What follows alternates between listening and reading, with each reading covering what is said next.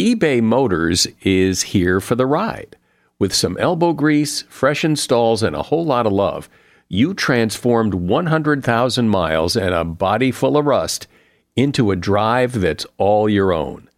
Brake kits, LED headlights, whatever you need, eBay Motors has it. And with eBay Guaranteed Fit, it's guaranteed to fit your ride the first time, every time, or your money back. Plus, at these prices, you're burning rubber, not cash. Keep your ride or die alive at ebaymotors.com. Eligible items only, exclusions apply. See ebaymotors.com. Today on Something You Should Know, simple techniques that will improve your memory. Then the huge problem of food poisoning, why we get it and how to stop it. The CDC estimates that about 70% of all foodborne illnesses in the United States are caused by one factor, and that's not properly washing your hands after you use the bathroom and then going into a kitchen. Plus, why you really shouldn't skip breakfast. And Academy Award-winning producer Brian Grazer on the power of human connection. And some great stories from his life when human connection went wrong, like when he met his hero, Jonas Salk. I had so much pre-anticipatory anxiety when I went to say hello to Jonas Salk that I barfed. I threw up on him. That wasn't good. But then he was like a doctor. He is a doctor. So he resuscitated me with orange juice and held my head. All this today on Something You Should Know. If you have to hire someone, what's the best way? Referrals? Well, maybe that could work. But just because somebody knows somebody who knows you doesn't necessarily mean they're qualified. Or you could pull out that file of random resumes that came in during the last 6 months. Maybe there's somebody in there. Maybe. Now, if you're hiring, you need Indeed. Indeed is your matching and hiring platform with over 350 million global monthly visitors, according to Indeed data, and a matching engine that helps you find quality candidates fast. As a business owner, I've found that hiring the right people, well, there's just nothing more important. Don't leave it to chance or a referral or a random resume. Use Indeed. In the minute I've been talking to you, 23 hires were made on Indeed, according to Indeed data worldwide. Indeed's matching engine is constantly learning from your preferences. So the more you use Indeed, the better it gets. And listeners of this show will get a $75 sponsored job credit to get your jobs more visibility at Indeed.com/something. Just go to Indeed.com/something right now and support this show by saying you heard about Indeed on Something You Should Know. Indeed.com/something. Terms and conditions apply. Need to hire? Oh, you need Indeed. Something you should know. Fascinating intel, the world's top experts, and practical advice you can use in your life. Today, Something You Should Know with Mike Carruthers. Hi, welcome to Something You Should Know, and we do start today with some very practical advice. Advice to help you remember things that you sometimes forget, like names and passwords. And this advice comes from Michael Mosley. He's a MD who writes a regular column for the Daily Mail, and he was a contestant in the World Memory Championships. And his first piece of advice for whatever it is you're trying to memorize, like a password, is to say it out loud, because for some reason, it just helps. Also, test yourself. 15 minutes after you've memorized a password or a name, write it down and say it again, and then 15 minutes later, and then do it again a couple of hours later, and again the following morning. And then it should stick. Sleep and exercise, getting enough of both, are essential to a good memory. And if you're trying to memorize something in depth, like a speech, it helps to create flashcards where you write down key definitions, quotes, and formulas, whatever you need, then use them as reminders to test yourself. And a great way to remember things short term is to use mind maps. An example of how to remember, say, a shopping list of a loaf of bread, a bunch of bananas, and 2 cans of beans, you just create this visual image of a man going into a store, and on his head is a loaf of bread, around his neck is a bunch of bananas, and in each hand he's holding a can of beans. If you imagine that image, it'll be easy to remember that list. And that is something you should know. You probably don't lie awake at night worrying about how safe your food is. After all, we have a very safe food supply. But the CDC reports that 48 million people get some sort of foodborne illness every year, and 128,000 of those people end up in the hospital. So clearly, food safety is an issue, and it turns out that a lot of the food safety problems we have can be prevented. Here to discuss that is Mark Tamplin.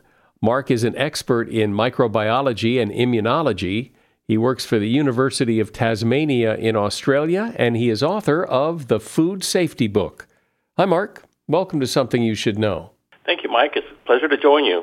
When I read that number of 48 million people get some sort of foodborne illness every year, that surprised me. I didn't think it was that big of a problem.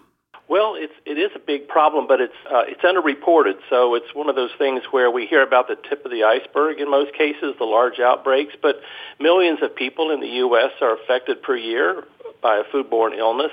And again, most of them go unreported. And several thousand result in death, many in hospitalization. And the trouble with reporting it is we don't really know where the cause is most of the time. Many people, if they've had a foodborne illness and upset stomach, they're likely to blame chicken that they've had that day. But in fact, most foodborne illnesses take at least 24 hours or more to develop. So it's very difficult in most cases to trace it back to a particular food. Well, that's interesting because you're right. If people get an upset stomach or they think it's food poisoning, they think it's the last meal they had or maybe the meal before. But you're saying it's probably 3 or 4 meals before. Exactly. There's two types of problems we have that we lump under foodborne illness, and one is a food intoxication. So a food intoxication is one that usually happens within 4 hours, plus or minus a couple of hours. And that's because we've eaten a food that a bacteria has produced a toxin in. And so when we're eating the food, we're getting the effects of a toxin, and they're happening almost immediately to us and typically result in vomiting and sometimes in diarrhea. The other type of illness is a foodborne infection, and in that case, a bacteria or a virus has to replicate in our body. So they have to get through our stomach, set up home in our intestines, multiply, and then begin producing their toxins and other factors that make us feel ill. And in the case of a bacteria like Listeria monocytogenes, which is a serious pathogen, that particular disease, you might not notice symptoms for 3 days. Is there a general sense of when people have food safety issues, when things go wrong at home, it's because of what? Well, the number one problem is cross-contamination. Now, cross-contamination can happen 2 ways. One is, the typical scenario you might have heard is someone is making, let's say, a chicken dinner, and they're also making a salad or something that's not going to be cooked. And they make the chicken, they chop it up or handle it on the cutting board or elsewhere with their hands. Then they may put a salad onto that cutting board, or they might have the salad come in contact with the sink where they were rinsing the chicken off. So that's one kind of cross-contamination. And another would be not washing your hands after you use the bathroom. The CDC estimates that about 70% of all foodborne illnesses in the United States are caused by one factor, and that's not properly washing your hands after you use the bathroom and then going into a kitchen and typically handling a food that's not going to be cooked, right? Because if you're going to cook it, you're going to kill the bacteria or viruses, and you wouldn't see someone being ill. But if you're handling a food that's already been cooked or a ready-to-eat product like deli meats or salads, then that virus that you might have on your hands from using the bathroom gets transmitted onto those foods. So Mom and Grandma were right about wash your hands before you come to dinner. Absolutely. Just imagine if we all did that properly, 70% reduction in foodborne illnesses. A lot of the talk about food safety in the home anyway revolves around how we store food. But it would seem, if you put perishables in the refrigerator and use common sense, it seems like you should be okay. We typically see problems related to refrigeration issues traced back to that organism I mentioned earlier, Listeria monocytogenes. Listeria, unlike all the other bacterial pathogens, Listeria can grow in a refrigerator. E. coli, Salmonella, they won't grow in a refrigerator. The temperatures have to be, let's say, 45, 50, maybe 50 degrees or more before you'll get very fast growth, whereas Listeria will grow. So the problem we have is, again, immunocompromised people, including, pregnant women, the fetus, young children that don't have the strongest immune systems. If they eat a food that's been left in the refrigerator for usually, more than a few days, usually a week or more, it will start growing. And when it reaches a certain level, it reaches that minimum infective dose that we typically think about. That is the number of organisms to cause an illness. In the average, quote-unquote, healthy individual or normal immune system individual, we can eat 100, 1,000 Listeria and have no problems whatsoever. When people store food or when people talk about storing food, there's often, confusion as to, what goes in the refrigerator, what goes in the cupboard. Is it okay? Some people put ketchup once it's open back in the fridge. Some people don't. Can we run through some common confusing foods and offer your advice? Well, I sure can. And one of those, I can give you some examples in my home where some things are put in the fridge that really don't need to be there, such as, let's say, pickles.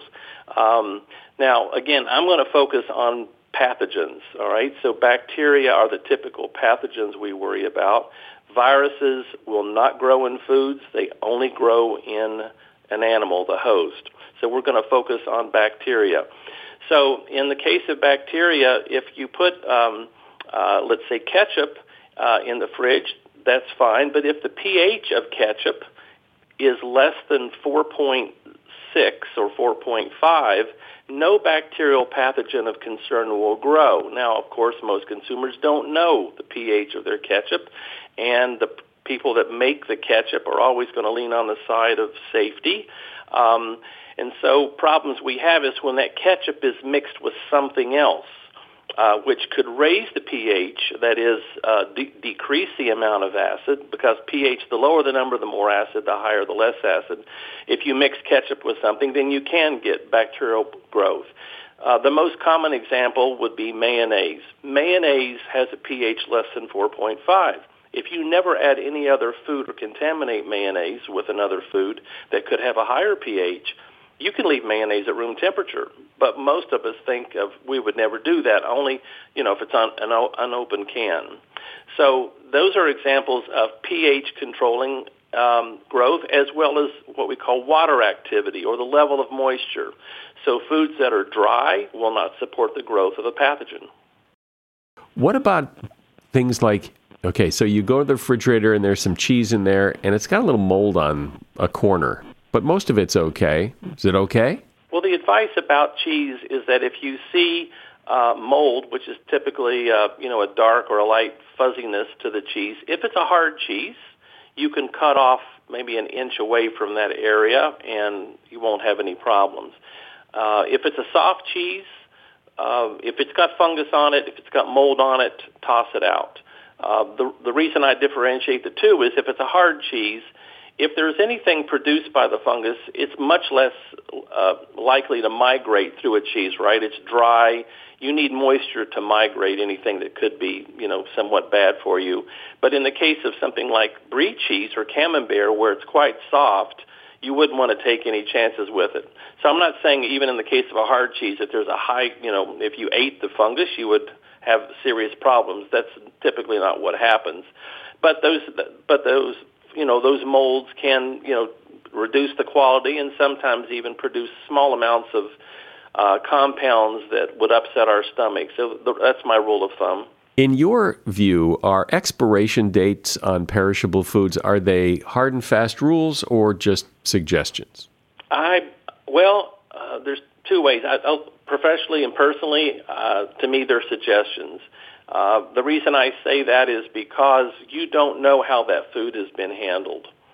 So it could say that you toss the food out, or let's say a use-by or a sell-by date, it might be within 3 or 4 days.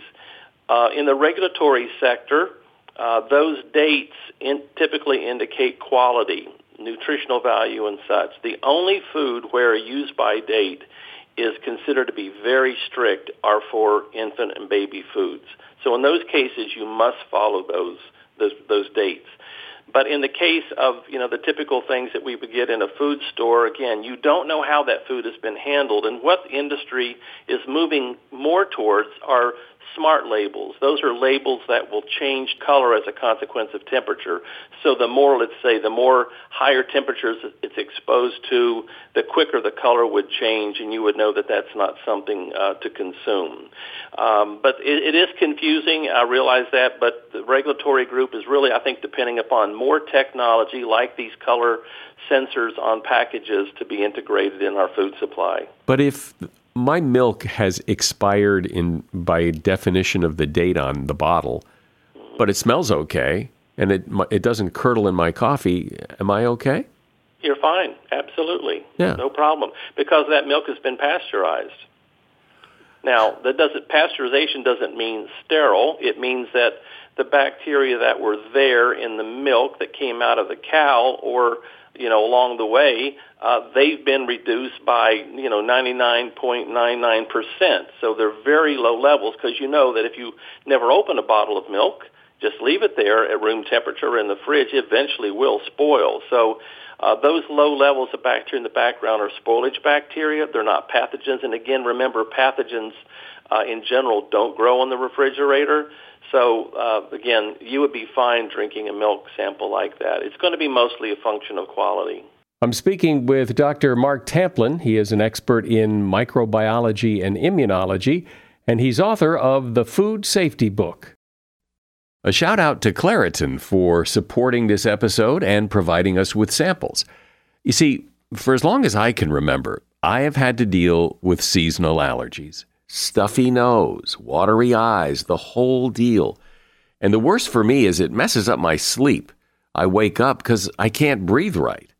And during the day, if I'm working and I'm all stuffed up, then my voice sounds weird, and this is how I make my living. Luckily, for those of us who live with the symptoms of allergies, we can live Claritin Clear with Claritin D. I use it, and if you struggle with allergies, you should too.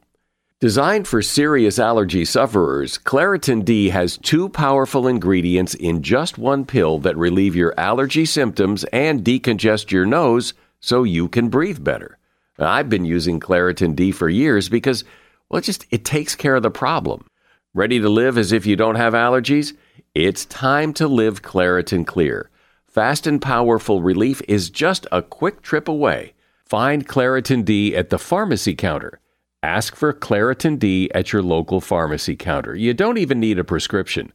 Go to Claritin.com right now for a discount so you can live Claritin Clear.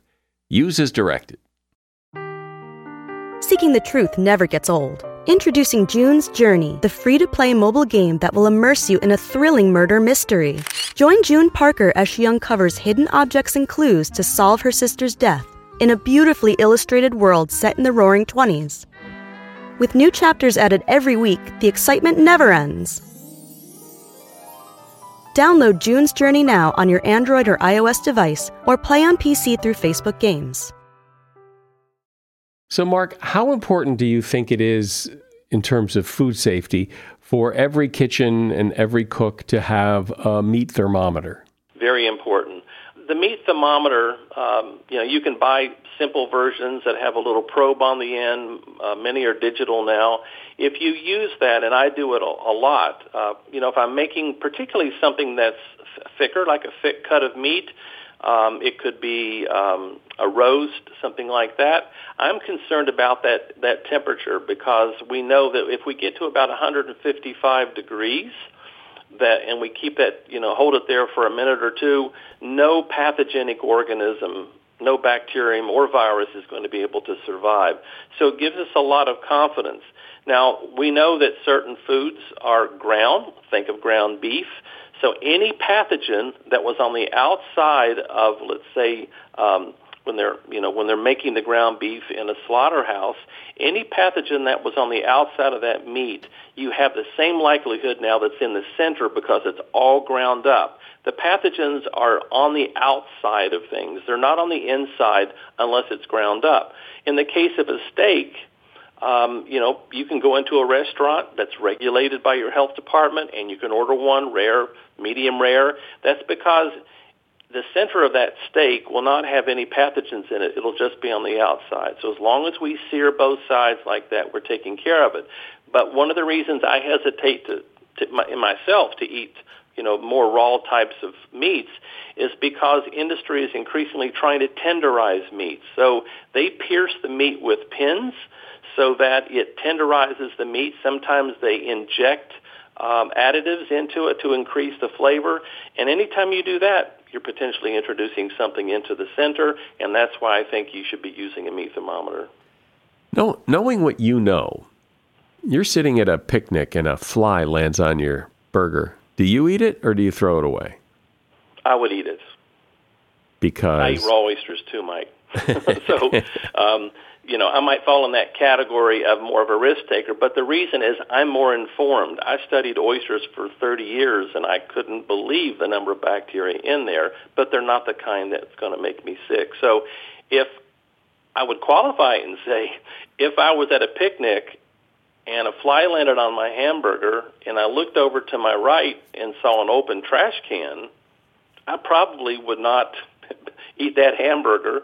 Or if there was a dog in the backyard, I might not eat it there either because, again, there's that potential of transmitting something from, something like dog feces could get onto my hamburger, and now I'm talking about viruses and bacteria that could be at high levels. So it depends on the situation. But in general, if it's happening in my house, I don't worry about it. Right. Well, but people do because they think, as you just said, flies land on dog feces and now they're on my burger. Do I really want to eat that? And maybe there's a bit of a yuck factor, but it may not be dangerous. It just may be a yuck factor. Exactly. In most cases, that's what it is. It's a yuck factor. Yeah. I mean, it's just spoilage is so relative. I mean, I like to drink buttermilk. I know a lot of people that think that's one of the yuckiest things you could eat. Same thing with raw oysters. What are one or two of the other big issues with food safety that you think people are unaware of? I would say maybe a good topic to talk about because it's somewhat timely is about cutting board safety or washing chicken before you eat it.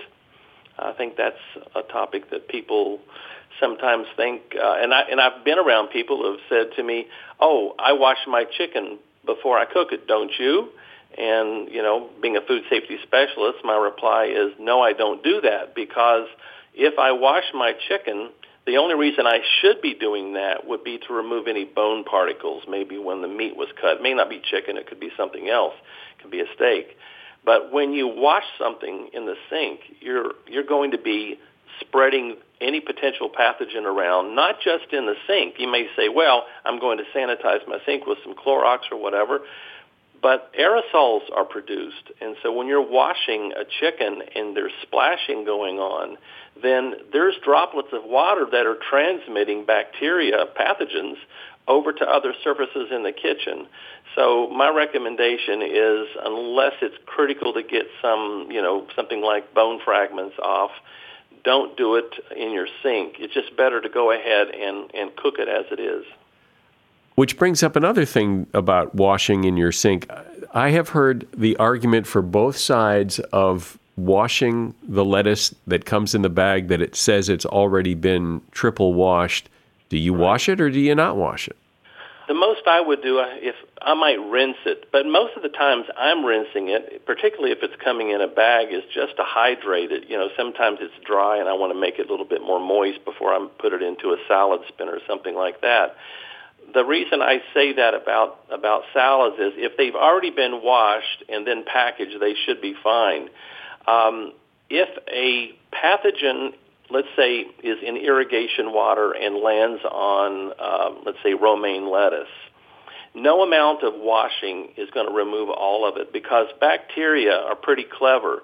they want to be on surfaces that provide them with nutrients. So the leaf of lettuce is a potential source of nutrient, and they glue themselves to the surface, and that happens within seconds. And so my own research I've done, you can, let's say there's 1,000 bacteria on a surface of a leaf. I can wash it and remove about 100, but 900 will still be there. So washing is never going to be something where you can say, I feel really, really good about it. Now, in industry, they use compounds in wash water that have antimicrobial properties. And so that's why if you know it's been rinsed and washed in those kinds of chemicals, you should feel pretty good that the only reason you would need to wash it would be to get rid of grit.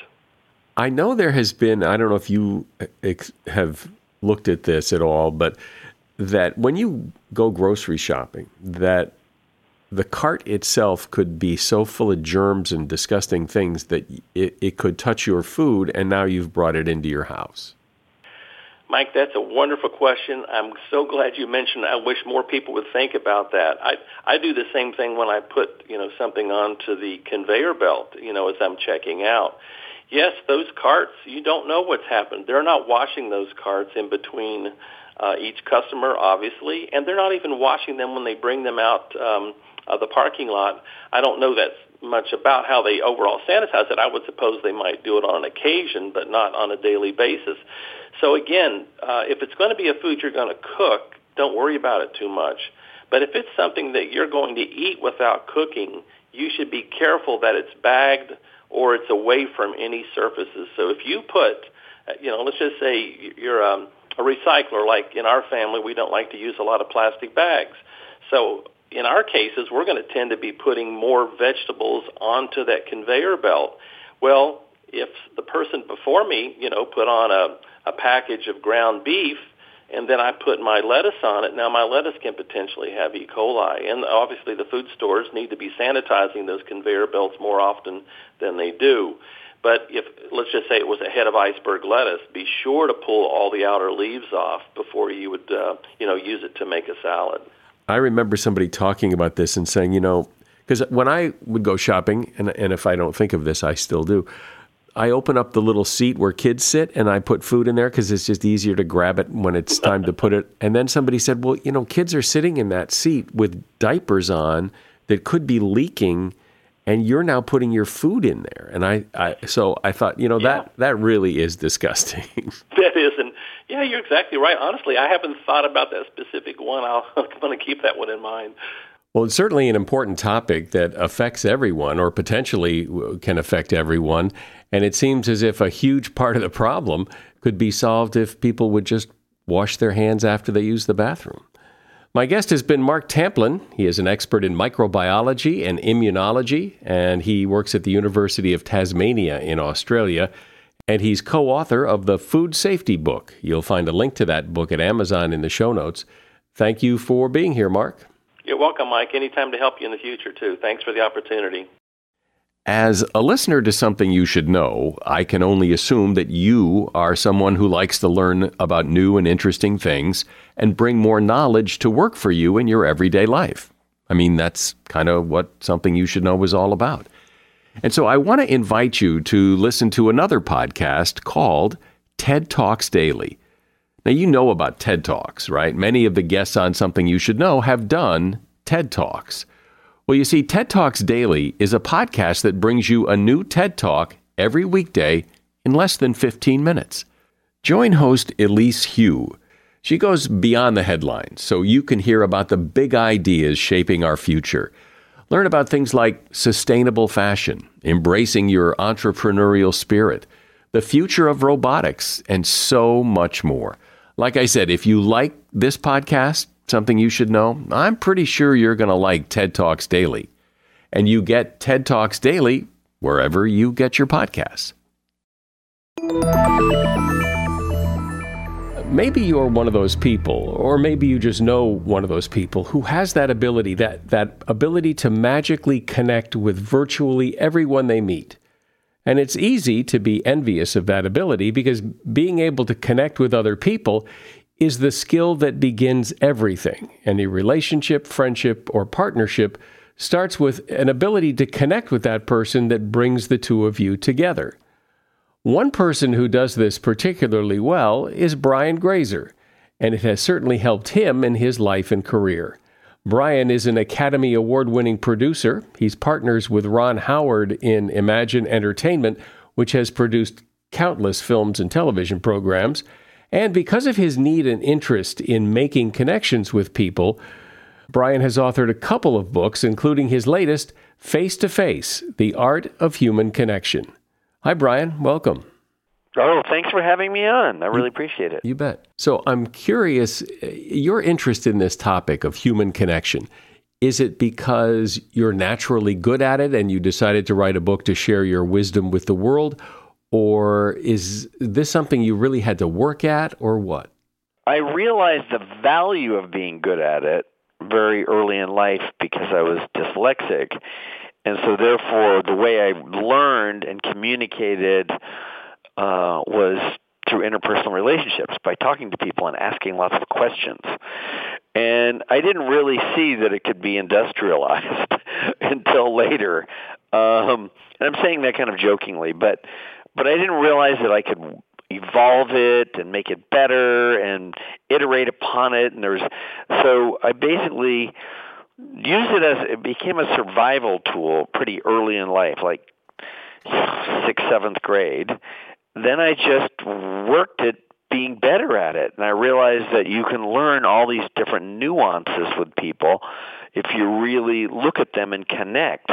And you can learn about important subjects, and you can do things that are very valuable to the nourishment of your mind and to your career and into your personal life if you're just focused on that. If you're focused on using the bridge of eye contact to reach somebody's heart. And when you do that, people open up. What do you think are the magic ingredients? What makes somebody really good at it that other people maybe don't have? What is that, je ne sais quoi, do you think? To be good at it, you have to be not just interested, you have to be interesting. So we've seen people just rattle off a lot of questions, and that doesn't get you very far, because anyone that's really worthy of asking a lot of questions to is going to want to gain something at the same time.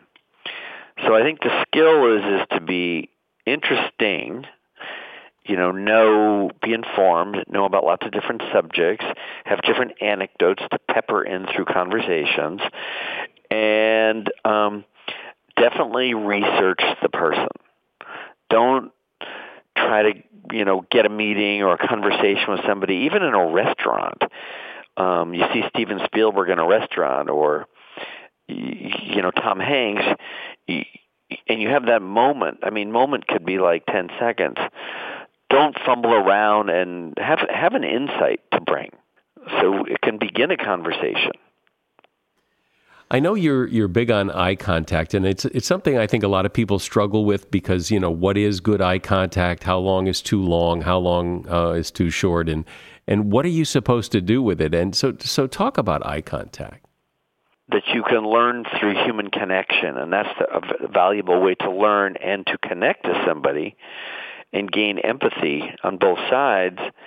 The story begins before you enter the elevator, and the story begins before you enter somebody's office. The story begins where you put your phone down as you enter the elevator, and instead of being transfixed to your phone, you're at peace.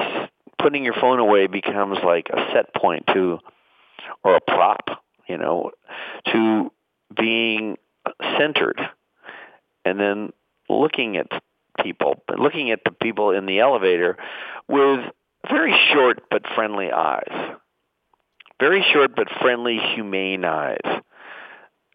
Now, look, I've had the advantage of Ron Howard, who's one of the greatest, one of the greater human beings in the world. And he's very calm, and you really want to express calmness, but politeness. So therefore, you never want to stare at somebody. You just want to have a moment, a real peaceful moment, like a moment. where you're centered and you look at somebody. And if they will probably look back at you, and you can just say, hey, like politely. And then that should be the beginning of a conversation.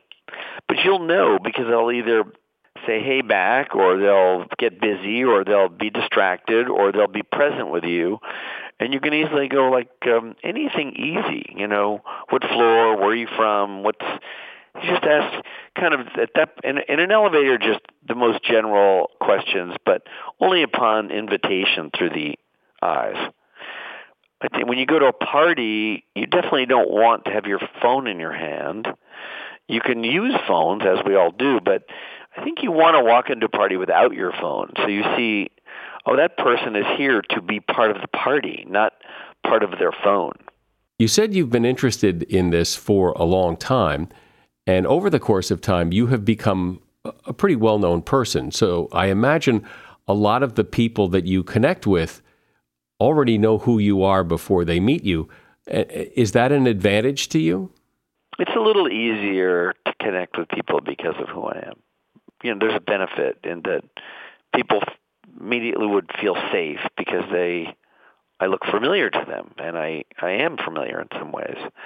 But I started this 35 years ago when I had no fame or relatability that way. So can you tell me a good story from your life of someone that you connected with, either because you always wanted to, or there's somebody that you've always impressed you, or something that surprised you, a story of a connection that really stands out in your mind? I've had many Uber drivers that have stood out for me. Really? Oddly. Yeah. It was only like a month ago.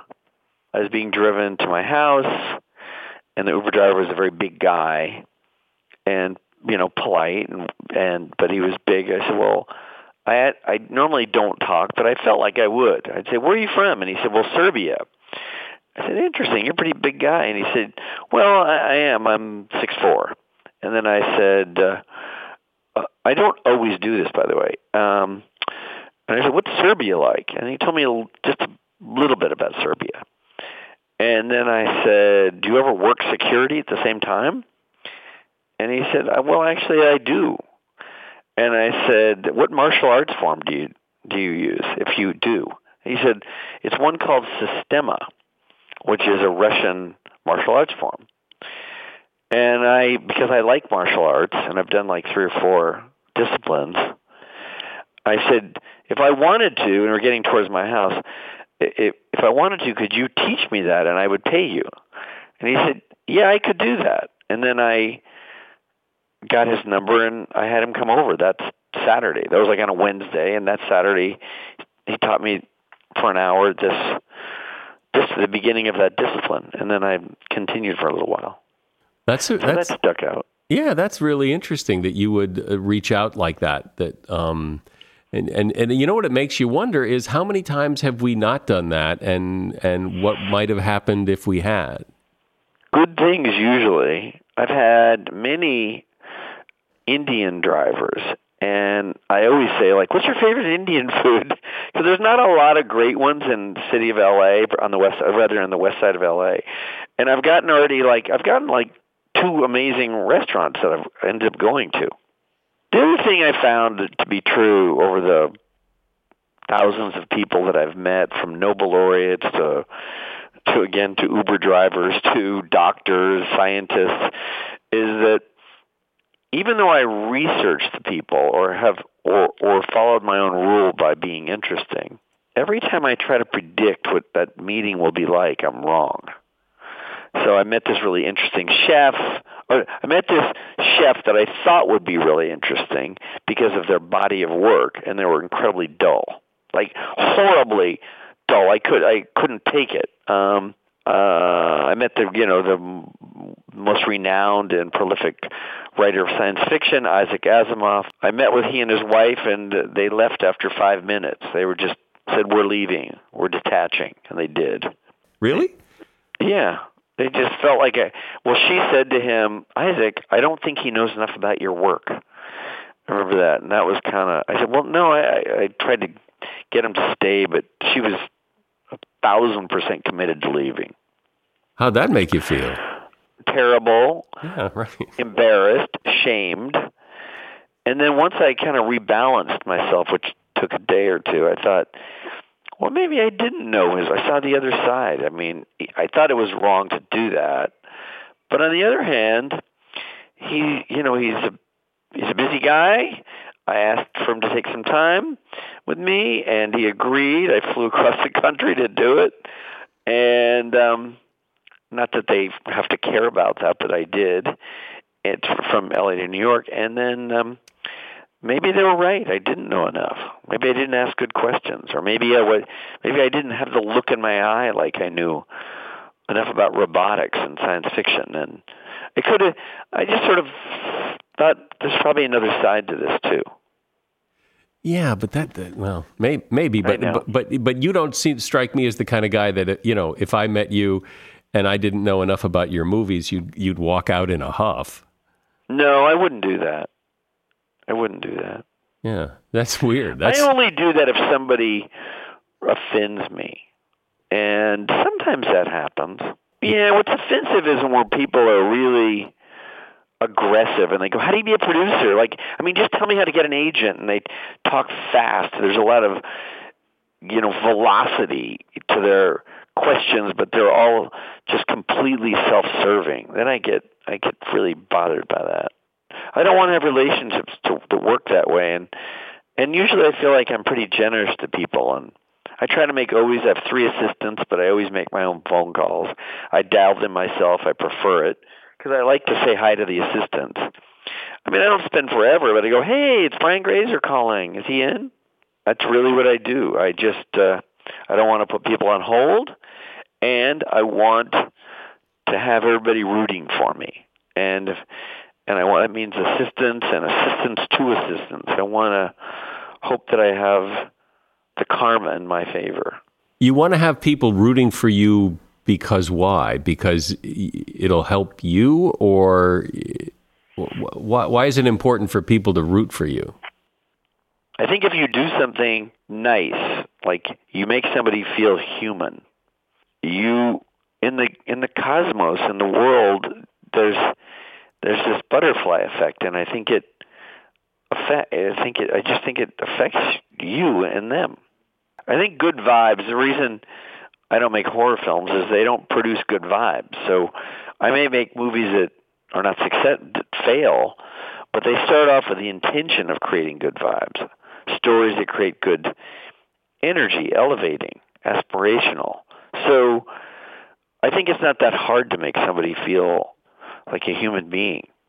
That's really interesting to me that you don't make horror films.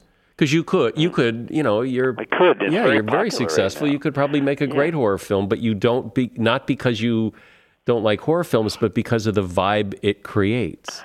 Yeah, that it produces out in the world, the energy it produces. I think there's a lot of stories that I like a lot that can make money, like Parenthood or Nutty Professor or Arrested Development or even Empire. They're all about family. So even though they're crazy, some are kind of crazier than others, you're rooting for family. I think they have like 3 or 4 themes that I know I can succeed in without having to do horror films. Because horror films, they're not redemptive. Back to the idea of connecting with people, and I know you've met so many people. Do you have any other stories of unique situations, unique encounters with people who you've met? I've met many presidents at the White House because I had a lot of White House screenings. And I don't think I thought I would like George W. Bush. But I found that I felt his humanity in kind of an exceptional way. I just felt like he was a guy that was very happy being I just felt like he was a good person. I felt like he had good character. Of course, I met Fidel Castro. I had lunch with him for 6.5 hours, and I didn't expect him to be so knowledgeable about the physics and the culture of the island. I thought he'd be like sort of loud and boisterous and like perpetuating propaganda, even to us in the room. But that's what he did. That's not what he did. You had lunch with him for 6 hours? Yes, 6 hours. That's quite a lunch. Yeah, it was. Well, he's known as he's one of the great orators of that century. And he orated for you? Yeah, he orated for me endlessly. After 3.5 hours, he asked one question. But after that, he just kept going.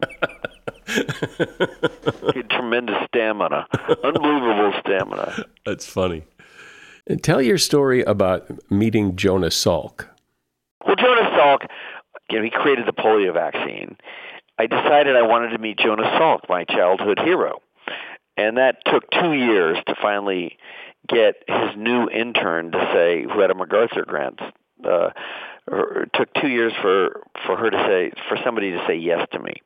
His previous assistant said, no, he's too busy, and then there was a brand new assistant that I could try to lobby, which I did. I was always lobbying the assistants. That's why they're important. You want all the wind blowing to your back, you just in every way. So I finally got this girl named Joan Abramson to say, yes, you can meet him.